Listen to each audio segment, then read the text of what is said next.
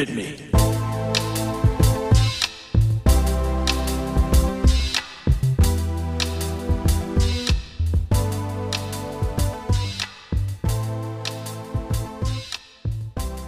Hi, and welcome to the VR Gaming Podcast, a podcast and commentary about VR gaming, VR news, VR hardware, and VR reviews. I'm your host, Nick Lane.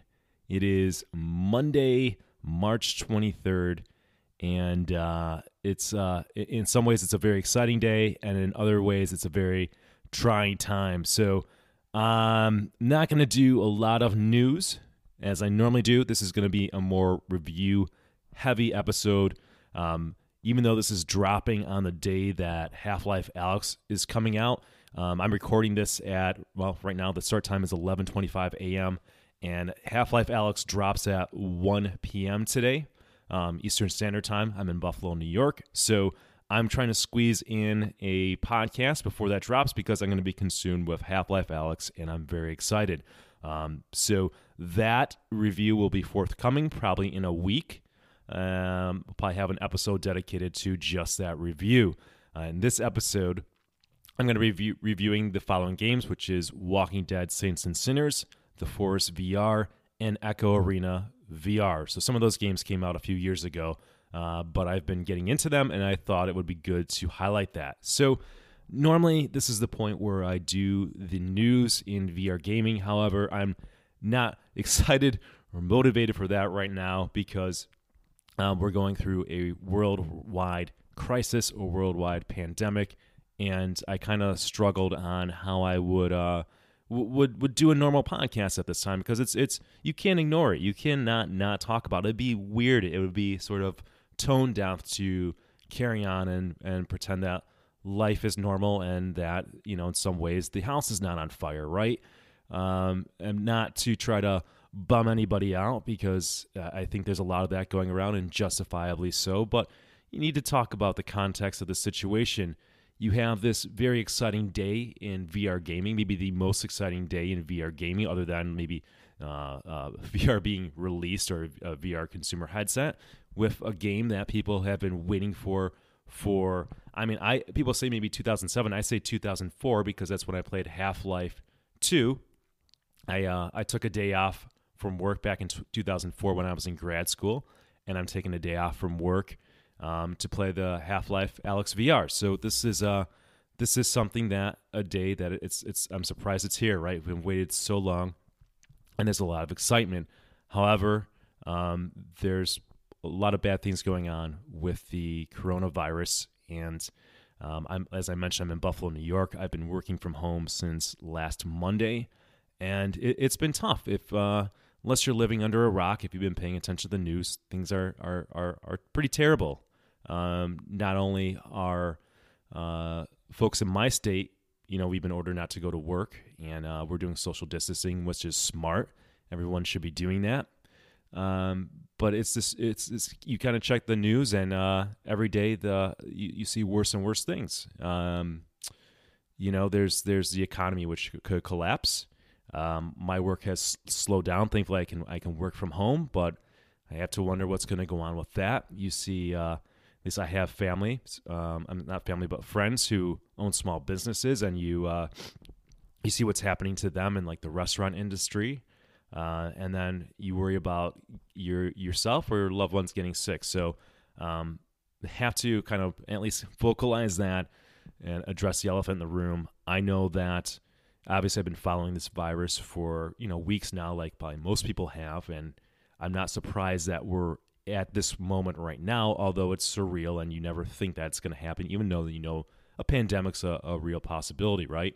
And it's a matter of time. I know that after a couple days of working from home and everything sinking in and becoming real, I kind of fell into a funk. I'm not somebody who's prone to depression or anxiety or whatever you want to call it, but I can just feel it. I can just this new normal we're living in. What's happening when you read people's social media posts on Facebook and maybe how they're suffering or the uncertainty of everything, and it's tough. And I'm not immune to that. I'm a person, so I think that was a very normal reaction, and I I guess you could say I've pulled out of it, thankfully, but it's going to be a tough, trying time. So my sympathy goes out there for everybody else who is dealing with this, which is everybody at this point, right? So just wanted to show some authenticity and some humanism and acknowledge that, because to be talking about gaming at this point, gaming is and especially VR gaming, it's a luxury, right? It's we're in a smaller percentage of people who are fortunate enough to have this kind of disposable income to buy higher end gaming systems. Even though the Quest is something that could be affordable, it's still a luxury item, right? To have the time to be gaming and to do this. So I'm fortunate enough to, in a couple hours, be playing a game I've been waiting for forever, and I don't take that lightly. I'm very grateful. And the nice thing is, it's a little weird to be talking about gaming, and I don't want to pretend like things are business as usual. But at the same time, on the flip side, let's go to a little bit of the positive. This just highlights what gaming is and what gaming can be, especially during a tough time like this. So I'm locked down in my house, and rightfully so, social distancing. We don't know how long that's going to last. It could be months. It could go into the fall. It could be 1 month or 2 months. I don't know. Nobody really knows, right? But thankfully, we have gaming. I've been playing video games with my friends and family last week, and not that I normally don't do that, but I've been doing that even more actively. I've been playing some VR games with friends, and in a couple hours, I'm able to escape into what's probably going to be the best VR game of all time, at least currently, into a game that we've been looking forward to for a long time. So that's going to be a nice escape. And when I say escape, I'm not talking about putting one's head into the sand, right, and pretending the world is not on fire. I think people who are social distancing and are at home and doing the right steps right now, they're realistic about what's going on. And we're doing everything we can. So I'm doing everything I can. So it's a nice escape from that, right? I'm not lost touch with reality, but I'm able to take a break and hit pause and head into VR, which I think is a really good thing. I think that is things like that. Gaming can certainly help us get through a time of being locked up, so you kind of don't start losing your mind. I know I'm going to miss seeing my friends in person. Pinball is a passion of mine, and pinball, most of the time, pinball to me means getting together with other people and playing in tournaments or doing live streams and things like that. That's on hold, so I'm not going to see friends for quite some time. But I can still connect with friends via gaming. As a matter of fact, on our Twitch channel for Buffalo Pinball, normally on every Thursday we do a show called Bro, Do You Even Pinball? You can find that on YouTube. I think you might enjoy it. It's a live show where we play real pinball. Well, we couldn't do that. We couldn't get together, so we played Zaccaria Pinball, Zaccaria VR, and I got to do that with my good friend Kevin and some other folks who stream on our channel, Rudy Soup and Skip Natty. So you can check that out. That's on our YouTube channel. But I was just really grateful at that moment in time that I can slip on a VR headset, hear my friends' voices, and feel like I'm playing pinball with them, even though we're not in the same room. So again, very, very grateful. It's just another kind of plus bullet point for gaming and what gaming can do and what gaming can mean in our lives. So I'm not lost sight of that. My background is philosophy. That's not what I do as a job, but I've got a master's in it. So I kind of think about these things and I kind of put things in perspective. So just very grateful for that. So what I wanted to do with this episode is, number one, I've been playing a bunch of games that I want to highlight and review. That's why I wanted to go review heavy for this episode, because let's face it, we're going to have a lot of time on our hands. And what a great time to get to games maybe that we didn't have time for, or after you complete Half-Life Alyx, you're going to be hungry for more. So I like to highlight some games that I thought were really good and talk about why those games are really good and go through that so that we can kind of get through this together. All right, the first game for this review is going to be The Walking Dead Saints and Sinners. This game is been released by Skydance Interactive on January 23rd of this year, 2020, and it retails for $39.99. As a matter of fact, I think right now it's on sale for maybe like $35. There's a slight discount I noticed on Steam today. So Yeah, check it out if you haven't already. And this game was obviously really popular in the last couple months because it was a big release. Anytime you get a $40 game that looks AAA, dare I say, or maybe AA plus, it's going to garner a lot of attention. And it's also a game that I was able to complete in 15 hours. So that seems to be the average play time that people are hitting on it. Of course, after you beat it, the nice thing is that you can keep on playing longer. There's some end game content, which is nice. So we've got a meaty game, a game that arguably AAA or AA plus. I just invented that kind of nomenclature, but that's Walking Dead Saints and Sinners. So the overview of the game and the objective of the game is this is in the Walking Dead universe. You're in New Orleans. It is not based on the TV show. It's based on the comic. It has the art style is, if you ever seen the comic before, which I'm not terribly familiar, but I've seen like the comic art style of Walking Dead. That's how the game looks. It's sort of like this cel-shaded, cartoony, but also some realism. It's hard for me to describe. If you ever played the Telltale series of Walking Dead, then that's kind of what you can conjure up. And the objective is that you're called the tourist. That's your name that you refer to, and you've got to find. I think it's called the Reserve, which is kind of like this bunker that has all the food and ammunition, guns, and all that stuff that you can need. And you play through the game by a day. You cycle through days. You can look at this map and decide where you want to go for the day, and it loads in a level. There's something like, I don't know, like 8 locations. It loads up a level, and it's not, this is not like a Skyrim open world kind of thing. You can't walk from one end of the map to get to another end of the map. You're loading in levels, right? And the levels might seem kind of big initially, but there's only a few buildings you can actually go in, but the buildings are detailed. But you have objectives. Some of the games will give you a certain objectives, like to get this piece of intel or to get this part. Other times what you're doing, and you can kind of do this kind of in free form, you don't have to follow the objectives or the quests. You can just go to a location, and you might have gotten alerted that there's a medical cache or an ammo cache. And what you're trying to do when you going to these levels, other than the objective, is you're collecting parts. So not parts, but like scraps or materials for crafting, because you need to level yourself up to get better. So better weapons, better guns, better like bandages or creating your own medicine, things like that. So you're more powerful, because the game does become increasingly difficult. After you do a level, which you're put on a timer, you can look at your wristwatch. You have a certain amount of time that you are in a level. And then if you spend too long in the level, the walkers, the zombies, they basically somebody like rings a bell and they become numerous and they start to swarm you. I always got out of the level before that because I knew that was a bad thing. So it's kind of a nice system because it puts some pressure, puts some stress on the situation where you feel that anxiety that the sun's going down. I need to accomplish things during the day before the walkers get really out of hand. All right, I like that.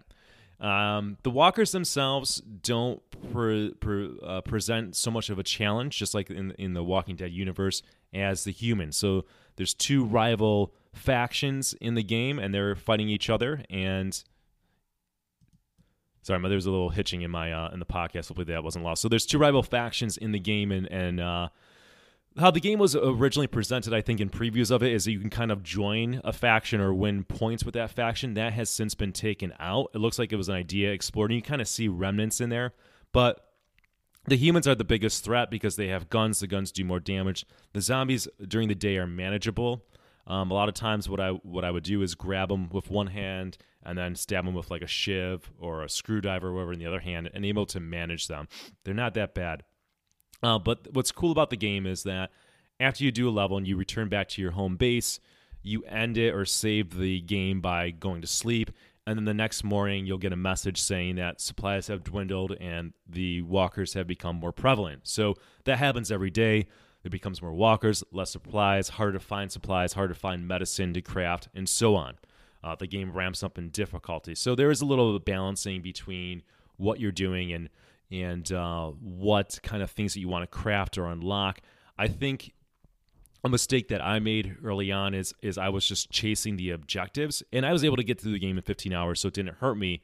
But on some levels, especially levels where it's a objective request, and I had to maybe get like a part from like one of the human camps, I would die a lot. I would struggle, or I would be outgunned, or I wouldn't have a good enough gun to take out people as easily. Here's a pro tip: get the shotgun, the best shotgun in the game as soon as possible. Start working towards that. I think that's important. Also, perhaps getting medicine unlocked, being able to make your own medicine. I never unlocked that in the game, so it's not super important, but I struggled at times to get medicine, have full health, have a good enough weapon. So there were frustrating times during the game where I would just seemingly die and have to reload, or try to approach the level differently through stealth, or try this way or try that way. So that was it never got to the point where it was so frustrating that I just didn't like the game, but it could be challenging. And I think it kind of just rides that ceiling of being too much where it becomes unfun. Like I said, you're going to die a bunch, you're going to struggle in some parts, but don't maybe just blindly chase the objectives. Focus on crafting like the good weapons and health, and focus on that, because what happens early on is that you have a backpack, and that's how you carry crafting stuff that you find, and your backpack becomes full and you can't carry anything more. Have a plan before you go into a level and go after those things. Stock up on medicine. Have reserves of medicine back at your base, so you're not scrambling like me in the later levels and you can't find any medicine and you're hurt and you can't take much damage. Focus on getting better weapons, things like that. So focus on crafting. Be really focused on crafting, and you'll make the game easier. Because again, I struggled towards the end. There were times when I might play the game for like, I don't know, an hour, and I wasn't beating the level, so I almost kind of wasted an hour, quote unquote, because I had to keep on starting over. What I would do at that time is obviously I would take a day or two off from the game, come back, and then I can beat it, right? Because I let some time go by. But there is going to be some of that, or most likely there's going to be some of that needing to repeat a section of the game. Okay, so that's the overview and objective. I think I beat the game in game time. It was like 21 days, and that's Walking Dead. Overview and objective of the game. So the graphics, we talked about it. It is in the art style of the comic book. It's not cartoony. It's not super realistic. It's somewhere in between. I think what I was most impressed with was the fact that it ran well. I'm running on a 2080. I always kept it at 90 FPS because that was where I was basically never going into reprojection. Most things were set at high, etc. It looked good. I didn't feel the need to super sample. What I was impressed with was the zombies. They looked varied enough to me in terms of the way they looked, right? I never thought once, man, I've seen this zombie a million times. Maybe that zombie was repeated a lot, but I never had that thought. So that's a good sign, right? So I'd say the graphics are good. It's not super horror-like. I mean, it's a horror thing, but it's cartoony enough that, you know, I think what they're going for, not just the fact that they're copying the comic book art style, because that's based on the comic book, but I don't think they want to create a game that's going to be really super horror, that's super frightening, that people can't play it, because they want to make it accessible. And that's the other thing that's worth mentioning. This game, if you're thinking about it, I'm scared of horror games, it's not that bad. It's more the atmosphere that something bad might happen that's prevalent. There are a few jump scares, but they're few and far in between. The only real jump scares in the game is that the game does something kind of, I don't know, weird, but like when zombies are by doors, like let's say you're in a house and there's a zombie on the other side of the door, the zombies just seem to kind of shatter and bust through the doors. That happens a few times, and, you know, I screamed a couple times, but overall, it could have probably been more scary, right? It could have probably been a little more tense given the nature of the game. But it shouldn't prevent anybody from playing it. It's not that bad. All right, the sound of the game, I found the sound of the game to be pretty good. The voice acting was great. There's never a part where I thought the voice acting was cheesy. They obviously hired professional voice actors, which is something that you don't see often in VR games at this point. So kudos to them. The weapon sounds were great. The thuds. The music kind of is low level in the background. It's good. It's kind of a good balance. It doesn't interfere with the game at all. I don't know. There's cues that the game uses to let you know when there's a zombie around, and there's another cue that lets you know that like a zombie is alerted to you and is coming at you. Obviously, the zombie noises are good, so good sound in the game. There's probably points that the sound could have been a little more creepy. I've played other horror games where the sound was just so phenomenal that just added this huge element to the tenseness or putting you on edge. It doesn't do it as heavy-handed as probably it could. It probably could ramp it up a little bit more, but certainly good sound. The controls are where this game really shines. I thought it was great using the Index controllers. The game was made with the Index in mind. This game is playable on all headsets, but certainly gripping things, holding things, it takes advantage of the Index controllers. And this is also where we talk about this bleeds into immersion, but this game has physics in there, and I thought this is a game that has the best implementation of physics. Things just felt good. Weapons have weight. Swinging like an axe, you need two hands. But it wasn't. I think some games where they try to do physics, they almost lose the fun factor in it. That's not the case with this. I loved, and this is something that you do a lot. I loved holding a zombie with one hand to keep them at bay, and then taking my shiv or my knife and then just jamming it into their skull. I know you sound like a psycho saying that, and then having to use force to pull it out. It just felt so real. I can feel my muscles contracting as I do that. This company, Skydance Interactive, nailed physics in VR to a point where it felt real, it felt good, but they didn't lose the fun factor, which there's a danger of that when you get to realism. So they have set the absolute new bar in terms of what you need physics to be in a video game. So kudos to them. Kudos again. This is what makes this game so good. They absolutely nailed it. Good on them. The guns, I would say having a gun have weight felt a little weird. Sort of the pistol. I never got really good at the pistol. I was never really confident with the pistol. Again, this game is good in realism to an extent. Like, just because you have a pistol doesn't mean you can run into one of the human factions and start just shooting everybody. You're going to die really quickly. You're lucky if you take out a few people. Sometimes the pistol kind of moved at a weird angle, felt a little weird. There's some weight to it. So it's not like playing Pavlov, right, where you can just go in and you're like some assassin taking everybody out. That's the realism into it. You need to get like the shotgun, and that's when you become a real terror. But just a really good game, really good level of immersion, real tense, good sound, good graphics, good controls of gripping and grabbing things with the index knuckle, the index controllers. That's like an A+ in this game. This is where the new bar is. So last ability, you're going to get 15 hours at least out of this game. Plus, you can keep on going after you beat the game. You can keep on going business as usual, just crafting and getting supplies or unlocking more stuff. I didn't unlock all the crafting stuff. There's some hidden crafting stuff that you have to kind of find. There's probably maybe buildings I didn't even go into in the game or need to go into, so I can go back and check that out. And it's nice. It's going to be nice to hop back into that game. I haven't since I beat it last week, but I know it's there, and I know I'm going to definitely go back into that universe and see what more I can get out of that game. So let's go to our rating system. So 0 to 2 is a don't wish this game on your worst enemy. 3 to 5 is we all make mistakes. A 6 to 8 is a solid game, and a 9 to 10 is a buy it. This game is definitely a 9. Why is it not a 10? I don't know. I mean, maybe it could have multiplayer, right? I think that there's room in this game for Walking Dead Saints and Sinners 2. They'd be crazy not to do it because this game has gotten very positive reviews. It's a lot of fun. They've got the game engine built. I think the next evolution is, adding a multiplayer element. I think making this a little bit bigger, maybe making it have a more real open world feeling to it would be better. Maybe actually having in the building alliances with the faction like they kind of originally intended. I think this can be built out a little bit more.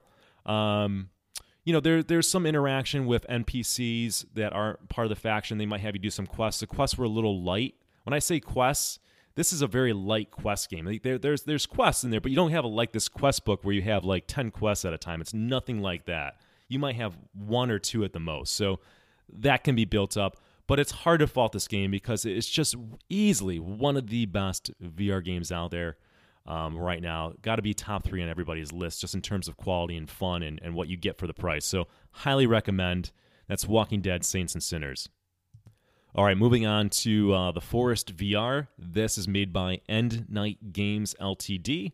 It was released on April 20th in 2018.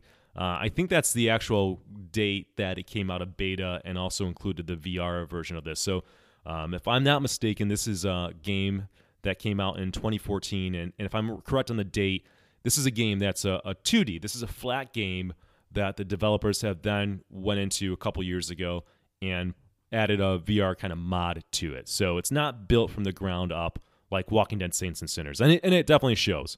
The game right now on Steam is $19.99. It's got like 140,000 at least reviews. I might be light on that. There's a lot to it. This is a popular flat pancake game that has VR kind of modded into it. And even the VR version of it still says VR beta when you play it. So that's worth noting. All right, this game is another VR or survivor horror game. The premise behind it is that you start off on an airplane, the plane crashes, and you crash land on this desert island, and you're off to the races in terms of trying to survive. You have a kind of a food meter, a water meter, a health meter. You need to grab anything to craft food. You have a crafting book in terms of just even how to craft fire. You can build a fort. You can build a house. You can build a sled to transport logs from trees that you cut down. You can make clothing. You can make a bow and arrow for hunting. It's just the amount of crafting in the game is just unbelievable. And you just need to survive. You need to feed yourself. You need to go on as you deal with the elements. Now, if that's not enough, though, what's going on in this game, it's kind of a mystery. So the other passengers are all seemingly dead, but as you quickly realize, there are people on the island, but they're these weird kind of cannibals or mutants that are on the island. These kind of naked figures that run around, and at first they're kind of just creepily looking at you and kind of keeping their distance, but later on in the game they start attacking you and you're fending them off. All right, so there's that's going on. The game has some objectives that are almost, I think the way the game presents is almost suggestions. I'm not even sure what the end game is exactly. You are trying to find your son. It says find Timmy, so that's one of the things that's guiding. But first and foremost, you're just trying to survive and explore the island. And what makes this also interesting is that there's these caves that you can kind of go into, and that's when it gets that's when shit gets real. Let's be honest. So when these caves are dark, you've got maybe a lighter to light your way, and there's these weird cannibal guys jumping out at you, which is absolutely frightening in VR and a lot of fun. So that is the premise of The Forest. That's the overview and objective of the game. There are a lot of hours. I mean, dozens and dozens upon hours in The Forest. Based on what I've read in reviews and whatnot, I have got 8 hours in the game. What's great about this game, as opposed to Walking Dead Saints and Sinners, is it is multiplayer. So you can play at least up to 4 players in a game. I found getting into a game pretty straightforward. I've been playing with one of my friends. Like I said, I've been playing the game for about 8 hours, and we're just having a blast. This is definitely one of my favorite VR multiplayer games. So I'll get there, but let's talk about the graphics. So this is a pancake game, and from screenshots I saw of the pancake game, it looks good. However, because it was a pancake game and not made for VR from the ground up, it's not optimized. It's very not optimized, in fact. So the first time I played this in VR, it ran terribly, absolutely just so bad by the default graphical settings that it set the game at. Like I said, I'm running on a 2080. I got an 8086K CPU, so good machine. There's a couple tricks I'll tell you guys because you're probably having trouble running it. First of all, go in and knock down every setting in the graphics down to as low as possible. Take off anti-aliasing. I mean, just knock it all down. Then it does a weird thing where it also renders to your monitor, your display monitor. You want to put the resolution out to 640 by 480 because for whatever reason it has it at a high resolution that it's rendering to your monitor, which is obviously competing against your graphics, so your computer horsepower. So it's in some mess. Once you knock everything down, yeah, it's not going to look as good, but the game still looks really good. And I've gotten used to it after knocking it down from when you kind of first see the game. It's still one of the best looking games that you can play in VR, even when everything's at its lowest. So do that. Otherwise, the game is just going to be, you're going to be going into reprojection city. It's going to be a mess, and you're not going to enjoy it. So do that. But once you do that, it looks great. The island is lush. There's a lot of different scenery in the island. The caves are awesome atmospherically. Walking around with your lighter, when you walk into just this dark area, you might see some candles glowing. You might hear this growl or the weird noises the cannibals make, or water dripping or air whirling. It's super fun, man. This makes me wonder, man, if they get to the point where they make this game from the ground up for VR in a few years, if somebody tackles this is just going to be so damn good. But I am so happy to be playing this kind of VR modded. So, I mean, first of all, kudos to Endnight Games for making a VR mod for it. That's awesome of them, because we get to experience how this game can be. And I can't imagine playing the flat version of this game after being in this game VR. It's just so good. And there's something about survival horror playing with friends that just takes it to the next level. I think if you try to play this game by yourself, it's going to really have the emphasis on the horror aspect and just be truly frightening. There's some disturbing things in there in terms of the mutants and the cannibals and how they kind of progress, and when you're in the caves. Having a friend along your side can kind of make it much more tolerable. And it's cool when you're trying to talk to your friend, should we build this, should we build that, or let's work on this, let's go chop down trees together and we'll get the sled and we'll haul it back to base. Very cool. I was not the kind of person who was into crafting and survival games before. I never was really exposed to it, but it's a lot of fun in VR. The controls, they actually have index controls, so you can have finger movement, which is cool. It shows some good attention from the developers. Grabbing is kind of cool. You know, you just kind of like make a fist and you'll grab objects on the ground. You don't have to necessarily bend down. You kind of got to get close enough to it.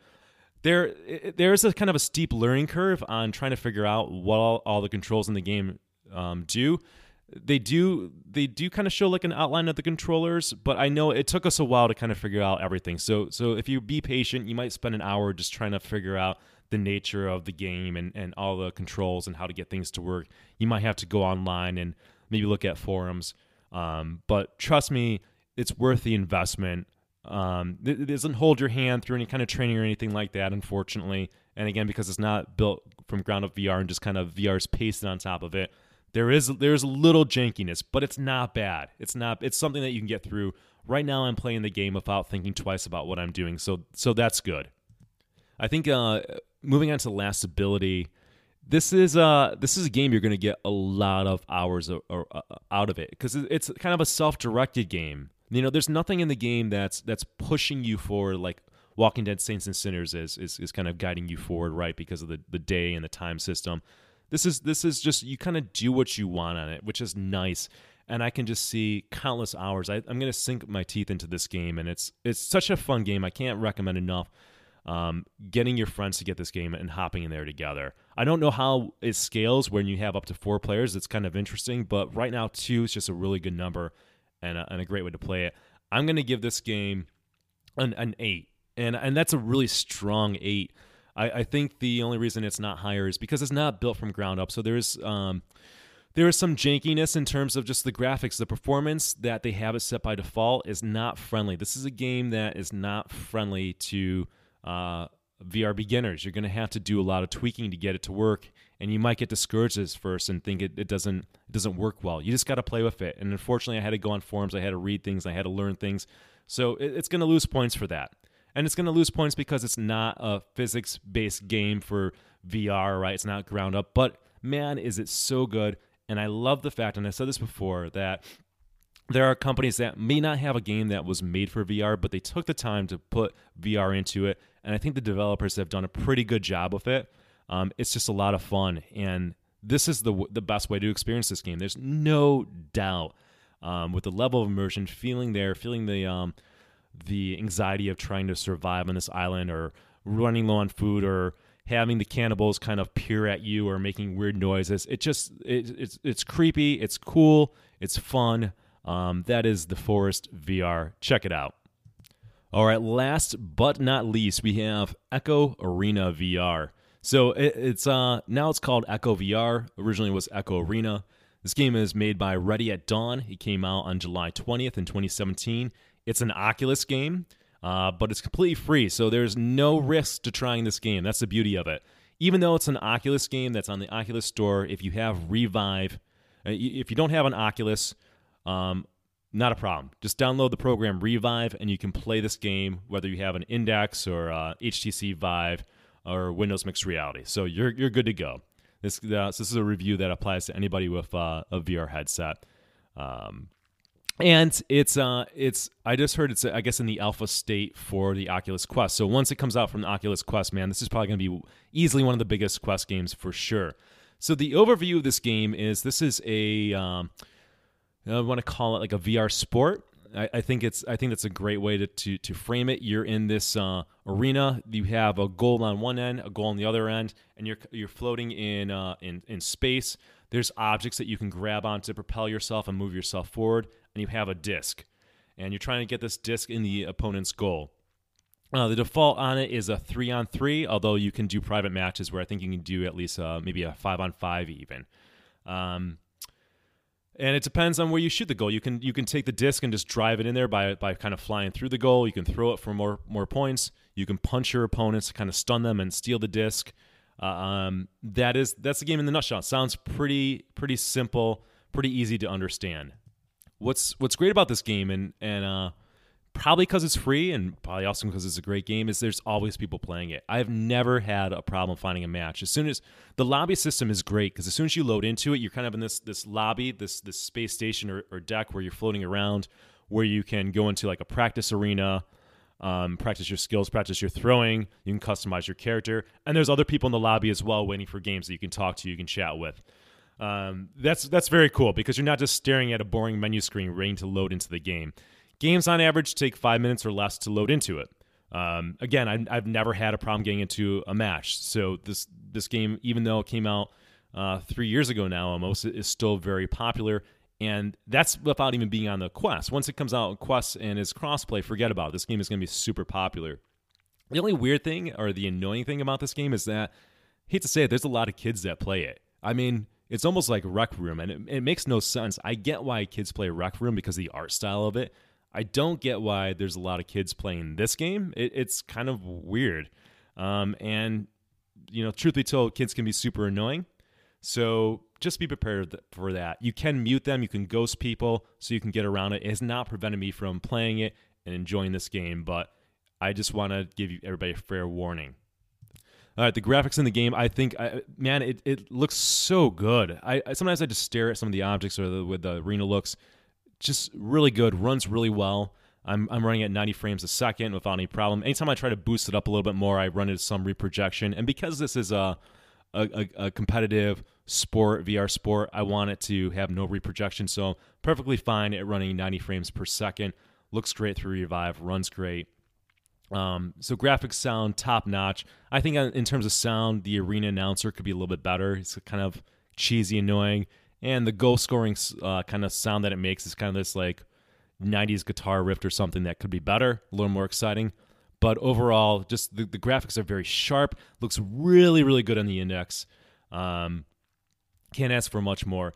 The controls. So I'm in the camp where I really like using the Index controls on this. Now, keep in mind this is a game that is made for the Oculus Touch controllers.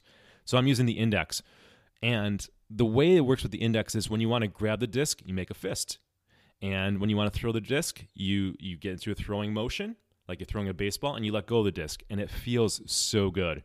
The way you propel yourself around the arena is you kind of have like a burst pack on your back, but some of the best ways is there's some objects in the game that you can grab onto. So again, when I come up to an object, I make a fist of the object, and I push off of that object and let go of my hands, let go of the controller, and I'm off. And I'm off and floating. So I absolutely love, this is a game that seems like it's made for the Index. This is a game that is better on the Index controllers than it's got to be on the Touch, just because of what the Index controllers can do. Now, I've seen some people on Reddit say I should remap it or whatever. I've gotten used to how the default works, and it's a beautiful thing. This game just... This is where the Index controller shines, because it leads to this level of immersion where you're literally throwing something by letting go of the controller. Now, a word of caution, I've put on kind of the safety straps on my index controllers, which aren't on by default when you get the index controllers. They're included in the index kit. Put those on because, God forbid, the original, the strap where you kind of goes around the palm of your hand, if that breaks, you're going to throw your controller at the wall and break something in your room and break the index controller. So put the safety strap on when you play this game, and then you can just kind of let it rip. But I love it. I love how this game just works. This is where the index controllers shine as being how VR needs to be and what it needs to be going forward. This is the default. So bravo on that. It wasn't made for it, but it just works so damn well. Again, the level of immersion is so good by grabbing on objects, pulling off objects. When you see an opponent, you can punch them in their head to stun them and try to steal the disc. Immersion is incredible in this game. I can't imagine a more immersed VR sport than this. It's fantastic. And then the last ability in this game, I find it very addicting. You can kind of level up in the game, and there's a matchmaking system that as you level up, it will put your skill level. Sometimes matchmaking can just be pretty piss poor, probably because maybe there's not a lot of people on it at a certain time, so it's going to do what it does to get a match. But I mean, overall, there is some matchmaking, thankfully, unlike Pavlov, where it just kind of throws you to the wolves. So that's been good. That helps you progress in the game. I can see my progression as a player. It's a game that's easy enough to understand, but with a high enough skill ceiling and just getting better. And that's, to me, is a good addicting loop to trying to play and trying to get better and see my progress. Before, in this podcast, I've talked about some other VR sports that I really like Spark was one of my first loves, and then Racket NX. But out of all of them, this is my favorite because this is a team VR sport, whereas the other games are just you versus mano a mano, right? This is working with a team of at least 2 other people. It's a very satisfying feeling when you're going down court and you make a pass to your teammate, and your teammate gets either a slam dunk or throws it in for 3 points or something like that. Very, very satisfying, very fun. And I've got a long way to go to getting better at this game. I wish I could say how many hours I put into it, but Revive doesn't track. If I had to guess, probably 15 hours, and I just want to hop in and get more. It's not a game that I get super sweaty playing like some VR sports, so take it for what it is, but you're definitely going to be moving your body, and I think that's a good thing. And I think that the fact that this game has been out for 3 years and is still, there's plenty of people playing it, plenty of new people playing all the time, really speaks volumes that this is maybe the one VR sport that has some legs. There's a VR league for this. I've seen them streaming on Twitch, some live matches. And again, this has a lot of potential when it finally comes out for Oculus Quest to just explode. So get in on it now. Get a head start from all the Quest people and start playing this game. I highly recommend it. Mute those kids that are annoying. Don't let them bother you. Don't let them take away from your fun in playing this game. All right, well, to wrap it up, I'm going to give this game, by the way, a 9.5. It's damn near perfect. I struggle to think how it could be better. It's like the perfect VR sport. All right, I'm going to go wrap this up because in 50 minutes, Half-Life Alyx gets released. I'm preparing myself. I've downloaded the NVIDIA drivers. I want to thank everybody for listening. I hope everyone is well during this very trying time. We're all sort of affected by this no matter what in some way, shape, or form. So thank God for games. Thank God for developers who should be able to keep on cranking things out so we can kind of at least distract ourselves from some of the harsh realities that are going on right now. Thank you for listening. Come chat with me. Follow me on Twitter. You can just do a search for VR Gaming Podcast. You'll find me there. I think it's at Podcast VR. I don't live on Twitter. Maybe make a post once a week, but I like to see that growing. If you want to help out the channel and you appreciate this, share it with somebody. Share it on your feed. Share it on your Twitter. Post about, tell other VR folks. Post that on Reddit. Whatever. Get the word out there. I'm enjoying doing this once a month. My next podcast will be a review of Half-Life Alyx. I'm looking forward to that. See, I'm even speeding up of my talk because, man, I'm excited. I'm going to go play. Hopefully everybody has a good time, and I will catch you later.